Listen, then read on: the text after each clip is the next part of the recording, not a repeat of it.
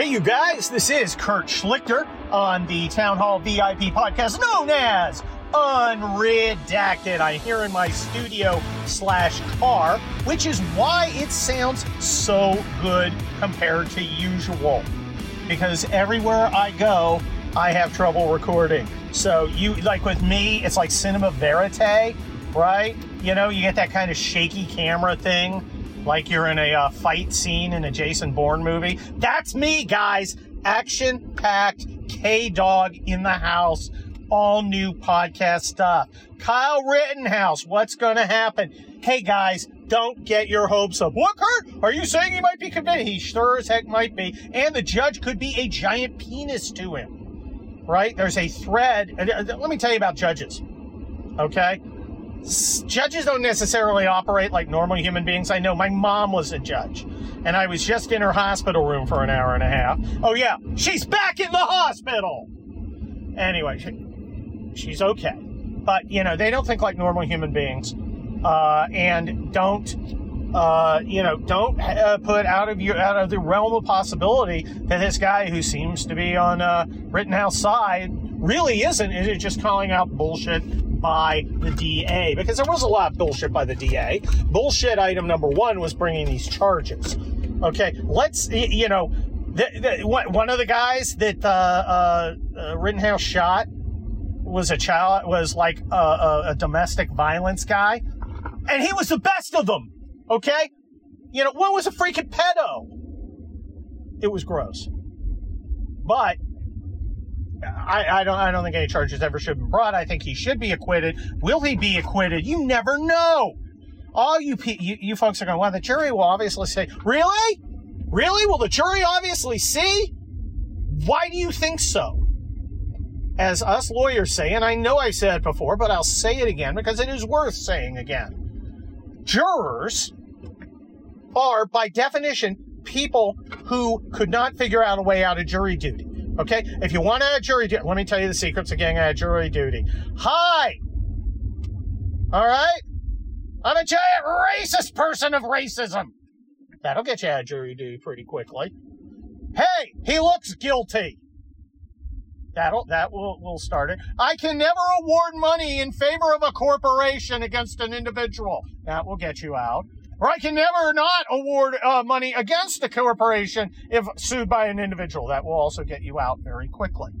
Now, look, I am a big believer in the jury system. We should have more people participating in the jury system because that will dilute the dumbasses. Occasionally, you get dumbasses. I remember one case I did, and the person really wanted to fight against my client, which is a company. And the law simply was not, the law was like crystal clear. If X happens, you must, vote no. And this person really wanted to get to yes. And this person was super mad and actually wrote the company that I represented afterwards, like this letter. It was like, I couldn't believe I had to not award this person money. I wanted to. You were terrible. It's just that the law protected you. And when my client goes, I can't believe they sent me this letter. I was like, well, would you like me to write them back and observe that under the law, my guy wasn't liable for money? So, and?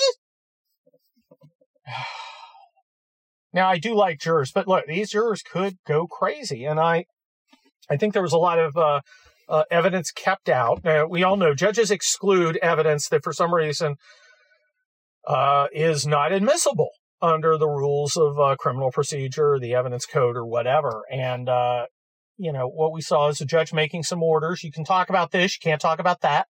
Why would I not be able to talk about that? Well, because it is in California, the test is evidence code 352. Is the probative value substantially outweighed by the prejudicial value? What the hell does that mean? In other words, is it so inflammatory that the inflammatoriness makes you,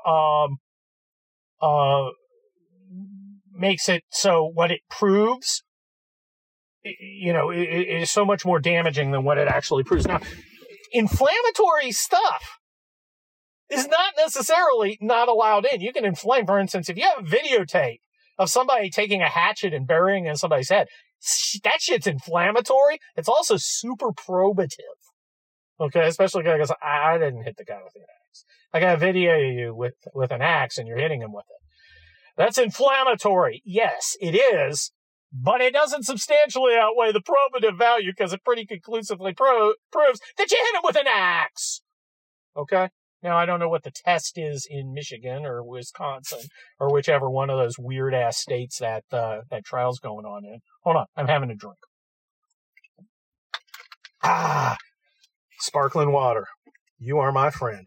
So, but, you know, most places have that.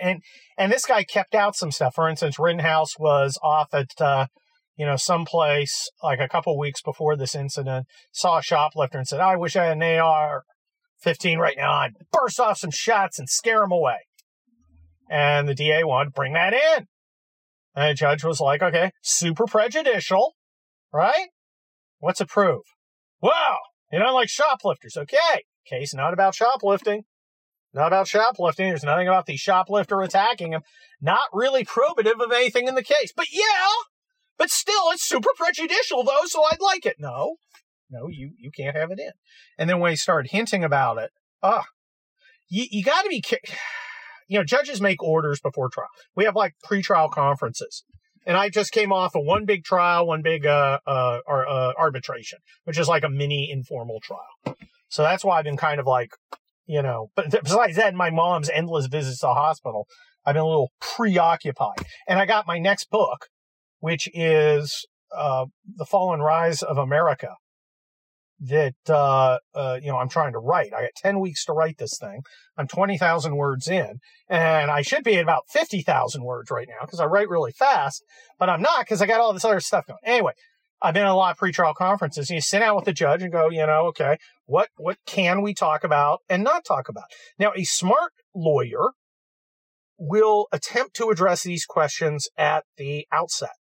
Okay, you do not want to drop a bomb on the judge in trial because he may have to stop the trial and he's going to be pissed. And I remember once my first trial, admitted liability case. You remember Circuit City? Remember them? I had that as like a second-year lawyer. It was a huge account. It's a big-time lawyer. I had more business than most of the partners. And I eventually found my own firm because they offered me the same bonus as the associate who got caught sleeping under his desk. It's funny. I see this guy. He sends out articles on LinkedIn all the time, but he didn't write them. So I'm like, okay, all right, still achieving. Anywho, I'm doing the I'm doing the trial, and it, like I said, it is for Circuit City. It was admitted liability. I admit that my guys took a heavy key ring, threw it across the room from idiot 1 to idiot 2, and it clocked this woman in the head. She's walking along, minding her own business, big heavy set of store keys, clocks her in the head, right? She says it's a brain injury. Brain injury cases are bad. Another digression. This is the first PET scan case. I was the first guy to have to deal with PET scan evidence. The only evidence this guy had of a brain injury was a PET scan. It's like 1995. And this is totally new technology. They use it a lot now. The guy named Dr. Wu was the pioneer, and he was their expert. And I went and deposed Dr. Wu. And for like 10 years, people were saying, can I get a copy of Dr. Wu's deposition to use in their own cases where Dr. Wu testified? I remember this one law firm that was a dick to me. It was like, hey, Kurt, can I have a copy of Dr. Wu's thing? And I said to the associate, I want you to go back to the partner, and I want you to tell him Kurt has the Dr. Wu depo, and it would be super useful to you. And you aren't getting it because you guys were dicks to Kurt, and he just wants you to know that. So that's the thing I did. Anyway, I'm getting to the point. And the point's not the PET scan. The point is, in this case, this woman had a number of neurological symptoms, including something called Bell's palsy, which also happens, or is associated with the COVID vaccine. Bell's palsy is basically your eye starts twitching. Now, what can cause that? Well, a whole freaking raft of stuff. She's saying it's getting clocked in the head with the, clocked in the noggin with los llaves de la tienda. I'm looking through her med records because you can subpoena those, and I see she's on a bunch of meds. She's on some called Valtrex. So I look it up. Yeah, side effect, Bell's palsy. What's it for treating? Herpes. Now, this was my first trial, by the way. Admitted liability. We were only arguing over how much we paid her.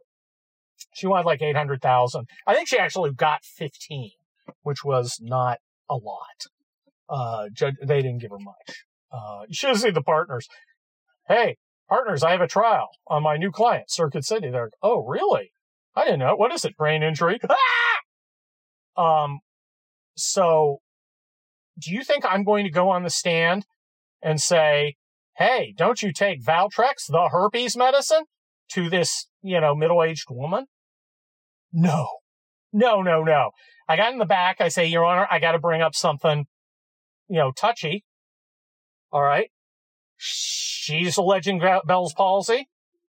She takes Valtrex, which is a herpes medicine, and that causes Bell's palsy. And the judge is like, what? And I'm like, why would you bring that up? Because it explains why she may have Bell's palsy rather than just getting clocked on the head with a bunch of keys. And he kind of grumbled, and we agreed, well, I can mention that she has this particular drug, and it can cause Bell's palsy, but I can't go into the, you're herpetic. All right. And if I'd done that in open court, God, that would have been a bonehead move. So you don't do that. And the Rittenhouse lawyers have been doing stuff like that. No wonder a judge gets pissed. This judge, and I've read stuff written by people who go before him. He leans over for the defense to make sure they get a fair trial. He's also very tough on sentencing where appropriate. So I can see him. He is acting according to the people who go in front of this Judge Schroeder guy. He is acting fully consistently with his prior practice, which is making sure that the DA does not go crazy. And DAs do go crazy. My mom was a DA for a while. I mean, her folks, I thought, did it right. When she first began, she was like 36. When she became, a lawyer and a district attorney, they said, if you don't believe you can get a fair conviction beyond a reasonable doubt, you dismiss the case and we'll back you up, which is what a prosecutor should do. That didn't happen here, I don't think.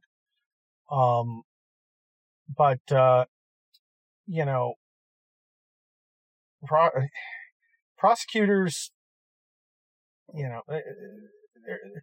prosecutors are supposed to do the right thing, and these guys don't, and Schroeder doesn't seem to trust them, and I can't say I blame them. If you guys have a chance on Showtime, there's a documentary called Buried, and it's about the recovered memory case, the recovered memory murder from like 1989. Girl says 20 years before, I remember my dad murdered this kid, a friend of mine, and I was 6 or 7 at the time, and my memory's now been recovered. And that actually was in San Mateo County. My mom was a judge or a lawyer practicing. She's out of the DA's office, but she was there, and the DA's prosecuted it. I knew some of the people in the documentary, some of whom my mom was not complimentary about, and they covered up a lot of evidence. One of the things they covered up, and the judge made some bad calls. And one of the judge's bad calls in that case, the recovered memory case, the guy was eventually exonerated by a federal judge after years of stuff. It's worth watching. And everyone in it's horrible. The guy is probably innocent of the murder, but he was a pedophile pervert anyway, and just horrible. And you're like, eh. But the thing in that is, at one point, and this is important, it relates to Rittenhouse, right? The alleged murderer was in the prison, the jail. The daughter comes up to him and says, why don't you just come clean and admit what you did? And he points at a sign that says, all conversations are monitored, right? He doesn't speak. And the judge allowed that to go to the jury. Judge allowed the jury to hear that testimony. And the way it was argued was, well, he didn't deny it. Holy shit. Did that in Rittenhouse. Why didn't you speak to the cops after you were arrested? Holy crap. That's like red alert, 5-star error. Now, the judge jumped on the DA for that. The judge was like, this has been the law for like 50 years. What are you even thinking? You can't use someone's assertion of their right to not speak as proof of guilt. I mean, that is like as basic as it gets. It was allowed in the repressed memory case. That was part of the basis. There were other outrages too, which is weird because the judge who did it was like considered a good judge. There were other outrages too in that case. And, so we've seen these DAs in this thing just doing some stuff that I don't see. You see those photos that they got in that were enhanced, and you look at them and it looks like the fucking Blob. I don't know what the fuck it's supposed to show. If I'm doing my closing arguments, I'm like, ladies and gentlemen, that could be anybody. I mean, I think Rittenhouse said, yeah, that's me, but you can't see what he's fucking doing. It's just ridiculous. I don't see how it got in. I'd have looked at the judge and go, I don't think any reasonable person could tell you what's going on in that picture. So it is excluded. You don't refer to it. You don't show it to the jury. You don't refer to it. You don't argue it. It doesn't exist. Remember, there's only a universe of facts called the record that the jury can consider. Okay, that's why you have to admit evidence. All right, I had one trial a couple weeks ago. I think we probably had 150, maybe not that many, 75 exhibits, right? We had big binders full of exhibits. Maybe 20 got admitted. The others we just didn't use, or the judge said, nope, not admissible for whatever reason. You have to set foundation. You have to say this is a genuine copy of it. It is admissible for this reason. And remember, documents are hearsay in many cases, or most cases. What is hearsay? Well, let me give you a little lawyer thing. Hearsay is any evidence or any statement made out of court offered to prove the matter asserted.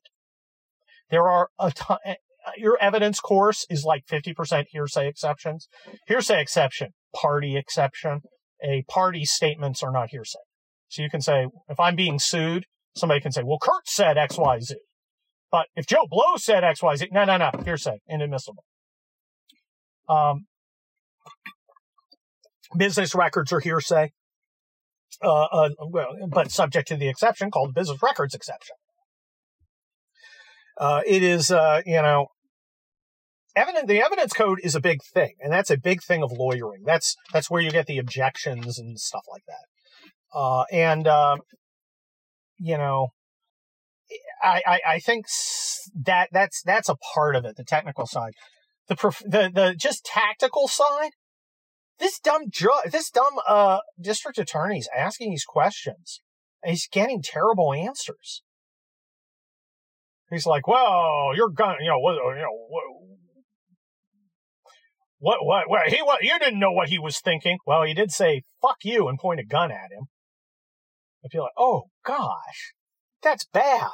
That's not the answer you want. Look, it's much worse for a statement has less power from a friendly witness. That is, if I'm putting up one of my witnesses and he says something that's really powerful, it's less powerful than if I elicit it from what's thought of as a opposing witness, because that's like, hey, he admits it. And this stupid what's his name, Grossman, I don't know what the fuck his name is. The dipshit who got his bicep bifurcated. He's just a piece of work. And he, gets on a stand. Well, what'd you do before he shot you? Oh, I was pointing my gun at him. Accidentally told the truth. Well, and then he goes on with like CNN. He's like, no. I had my hands up and I was offering him a donut. So that's interesting. I don't even know where to go. But here's the big point. Rittenhouse can absolutely be convicted. And if he is, this judge might not be particularly friendly to him. So understand what's going on. Understand that, this is not a done deal. This is a grave injustice. And there are a lot of grave injustices we're seeing, particularly on the January 6th crew. And I do not know how long the system can continue to tolerate these grave injustices and continue to and function in any kind of coherent manner, or any manner that is a justice system rather than a system of kangaroo courts. I just don't know. So that's kind of where I'm at. Where are you guys at? You guys are at the end of my unredacted thing. I hope you didn't mind me digressing into the judge and jury stuff. I know it's never organized. I know with me it is never according to plan. I just kind of go where I want. It's not quite stream of courteousness, but I do appreciate it. I hope I've shared some fun facts with you.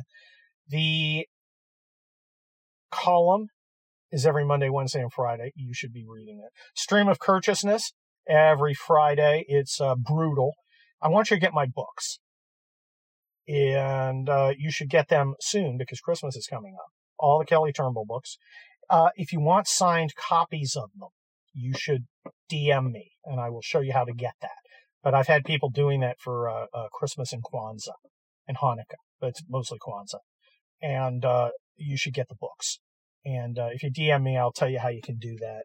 And I sign them any way you want it. Any way you want it, that's the way you need it. Any way you want it. Did it. Thank you. I think it's appropriate that I end on Best of Journey here. And we've ended our journey together on Unredacted, the Town Hall VIP podcast. Thanks. Adios. Bye.